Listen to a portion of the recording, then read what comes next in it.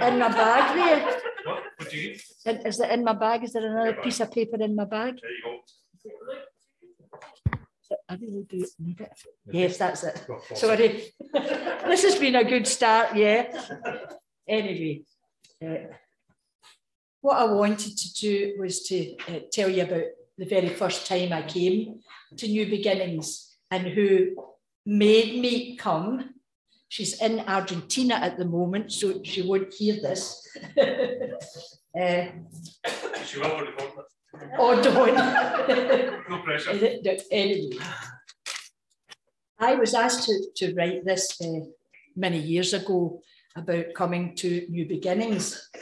And I'll just read it out to you just now. When life has hit rock bottom and you don't know where to turn, just listen to this little ode and turn your eyes to God. I'm going back 10 years ago. I was just about to drop when I met my friend Lorena. Where, you ask? At the bus stop. She told me about this very church and the difference it would make if I would just come back to God, my burden he would take. But even now, it's true, you know, and Satan comes a knocking. I have a hymn that comes to mind, and the door to Satan is locking. So I turn my eyes upon Jesus. I look full in his wonderful face, and the cares of life, they grow strangely dim in the light of his glory and grace. That was the little thing that I wrote. Lorena and I lived in Auchinloch, and we got the bus into town to work. And she kept saying to me, you know, come back to church. And I said, you'll never get me back to church, Lorena. Just watch me. Anyway, she kept on and she kept on. And I eventually did come to the church. And the very first person I met coming into church was Hugh Kilpatrick. And he welcomed me very warmly to the church, blah, blah, blah. As everyone else in this wonderful church has done over all the years, you know, with people in this church. It is wonderful. And I wanted to read this a little bit, which Kathy Woods penned. It was a week in the coffee house, and I hope she'll remember what she wrote about me. Just in case you don't, I'll read it out to you. She did this for everybody in the, you know, the coffee house and whatever. She did a little poem to them. So this is mine. Nancy comes on a Friday to clean. In her bag, there's her CDs, her hat, and her face cream. She's in there for hours. We do start to wonder. We tiptoe outside and we look in the window. The music is blaring with the Hoover she's prancing. We're sure she's preparing for Strictly Come Dancing. Isn't that nice? Yeah. I'm just trying to, when I did come to the church at first, I know you all remember Alec Russell, Eileen, and when I came, they invited me so many times for dinner and whatever, and it was wonderful because Alec would bring out his accordion and we would sing, and if I was feeling miserable when I went into their house, I was a lot better when I came out because it made it happy. And I don't know if you remember, Alec did magic tricks. Yeah. And it really annoyed me because I wanted to know how he'd done it. And SP was his helper, you know, Lorena's husband, SP. And I got SP on his own one time and I said, come on, tell me how Alec does that. I'm not allowed to do that. You're not allowed to give away magician secrets or whatever. So I never ever did, but that was all part of it. And being part of this church now for 10 years, it's been absolutely marvellous. I don't know how to thank everybody because everybody is great. And if I'm not mentioning people, don't get upset, okay? Please. I can't think of it. No, and the other thing I was going to say, when I came here at first, the two Nathans were knee-highs to grasshoppers. you're looking at them now, eh? Anyway, and all the young people that were in the, I love to join in the Sunday school with the kids because that was also good. And I like that. Now, I'm not going to go on any longer and ramble. I'm going to let Liz, what, is it Liz coming up, Graham? Yeah, is that okay? Right. Thank you. Okay. Oh my God.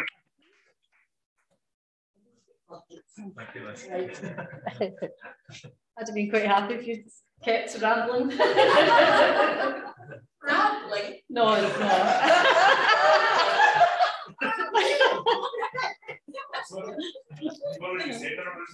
Oh dear. Oh dear, dear, dear, dear, dear.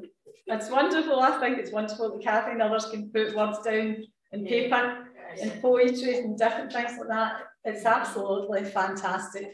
Thanks, Nicola. Let's pray. Heavenly Father, we thank you this morning that we can come into your presence. We thank you, Lord, for Jesus.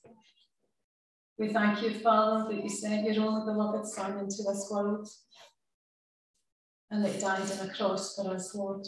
So we come this morning humbly before you and we do pray, Father, that you'll help us with your word, Lord, to take what's for us and leave what's not for us, Father. So we just come and we pray in Jesus' name that you will speak, Lord, in Jesus' name. Amen. Amen. I'd like to start off with a very familiar part of scripture, was Matthew 2, and it's about the wise men. I'll not read the whole part because it's long and I've got other bits I would like to read, so it's not too long. As we know, the wise men came, and because they were looking for the king, they thought it would be in Herod's palace, the baby would be born, but we know that it wasn't anything to do with Herod, because he was an evil man. So the first part of that scripture talks about them going to speak to Herod because they thought that's where the baby would be born. And when Herod asked the leading priests and teachers of the law, they said, no, he'll be born in Bethlehem. So they followed the star and they went to Bethlehem. Then Herod called for a private meeting with the wise men, and he learned from them the time when the star first appeared. Then he told them, go to Bethlehem and search carefully for the child, and when you find him, come back and tell me, so that I can go and worship him too. After this interview, the wise men went their way, and the star they had seen in the east guided them to Bethlehem. It went ahead of them and stopped over the place where the child was. When they saw the star, they were filled with joy. They entered the house and saw the child with his mother Mary. They bowed down and worshipped him. Then they opened their treasure chests and gave him gifts of gold, frankincense, and myrrh.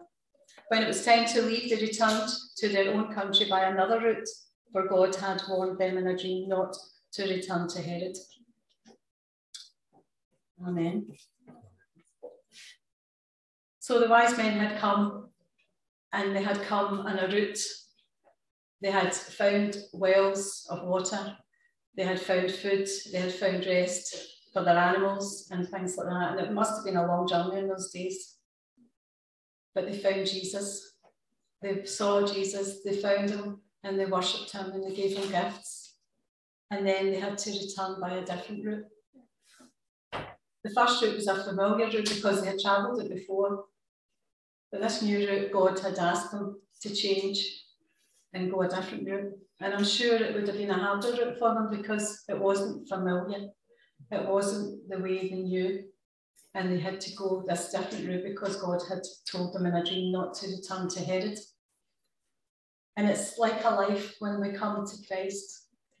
We're called, God calls us from where we are down that road that we're familiar with. And then we meet Jesus and everything changes. Everything changes on the inside and hopefully the outside to an extent as well. We are changed when we meet Jesus. And God puts our feet on a different path and a different road. And it might be a harder road Maybe our life before was easier, before we met Jesus, because we did our own thing. We went to places we went, and we did the things, and we wore the things, and everything was just us. But when we meet Jesus, it becomes all about him. And that road that he places us on might be a rough and rugged and hard road, but he's told us that he'll never forsake us. In Isaiah 43, verse 18, it says, "Remember not the former things, neither consider the things of old. Behold, I will do a new thing. Now it shall spring forth. Shall you not know it? I will even make a way in the wilderness and rivers in the desert. Remember not the former things." We're on a new road. When we know Christ, we're on a new road. And the old things have passed away in our lives. And the way of being and the way of our own will has changed. And it says in 19, "Behold, I will do a new thing. Now it shall spring forth." When we're born again, it's a new start. We get a new start in life. And how wonderful is a new start in life, especially if we meet Jesus when we're a wee bit older in life as well, because there's so much behind us that maybe we want to forget about. Really hard things that maybe have happened in our life. Shall you not know it? I will even make a way in the wilderness. Sometimes our lives and the way we're going and the path that we're having to walk is like a wilderness experience, and maybe we don't even sense Jesus. Maybe it's a place, it's a really hard place. It's a place where there's no shelter for the sun. There's nowhere to hide. There's nowhere that seems to comfort us. But he said that he will make a way in the wilderness, because he never ever promises us a bed of roses, but he promises that he'll never leave us or forsake us. He'll always be with us in whatever way our life is going. And I'm sure we could all stand up here and say, this is happening in my life and it's really hard. And it says after that, to give drink to my people. No, that's not that. To give a way in the wilderness and rivers in the desert. And sometimes our desert places are very dry. And it's talking spiritually here, because the rivers talk about living water, and where the river is, there's life. Isn't that wonderful to know that? And it's the Holy Spirit. And he did, on Wednesday night, Graham brought a reading, and it was about Ezekiel, and it was about the waters and the different depths of the waters. And it's really talking about the Holy Spirit. And the last part it was waters to swim in. Waters to swim in. Full of God, full of the Holy Spirit, and him in us and outside us, just around us, encouraging us, lifting us up. We know what it's like when we're swimming. You know, we're not as heavy as we are normally. So just that sense of rivers of God. And he will give us rivers in that desert place when we're feeling tired, when we're feeling drained, when we feel we've no strength to go on, that God gives us those rivers of life, the rivers of God. And we're going into a new year soon. And we just long that God would give us those rivers. I was reading recently about Moses in the tabernacle when it was built and it was opened at first, how the presence of God was so deep. And I hadn't really thought about that, connecting it to Solomon's temple, and when the priests couldn't enter in because of the presence of God, they couldn't minister because of that, because the presence of God was so deep, like rivers to swim in. That presence of God, that depth of God in the meetings, in that meeting in that time. And we're not in the church, but the church will be open soon. And that would be wonderful, wouldn't it? If it would be like the time of Solomon, when the presence of God was so deep. Because when God's presence is there, it changes everything. It changes us. And it's so easy to worship him when the presence of God is like that. Lord, we long for it to happen to have that depth of the rivers of God in our lives. So whatever road you're on at this time, whatever way God is taking you, if you're on that new road with him, if you're on maybe a hard road, but he's with you, just ask him for the rivers of God. Sometimes we just trudge along in life and, you know, we don't ask him. We don't ask him. He does know what we need, but a child you wouldn't know if a child was thirsty if they didn't ask you for a drink. And that's what our Heavenly Father wants us to ask him, because we all need that Holy Spirit in our life. We all need waters to swim in, overflowing gushings of God in our life. And if you're feeling dry this morning, ask him. Ask him, I need some living water. And if you want prayer, ask for prayer.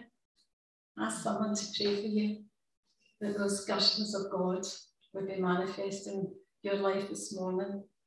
God doesn't want us to do things in our own strength. We need him. We need his Holy Spirit. Praise be to God.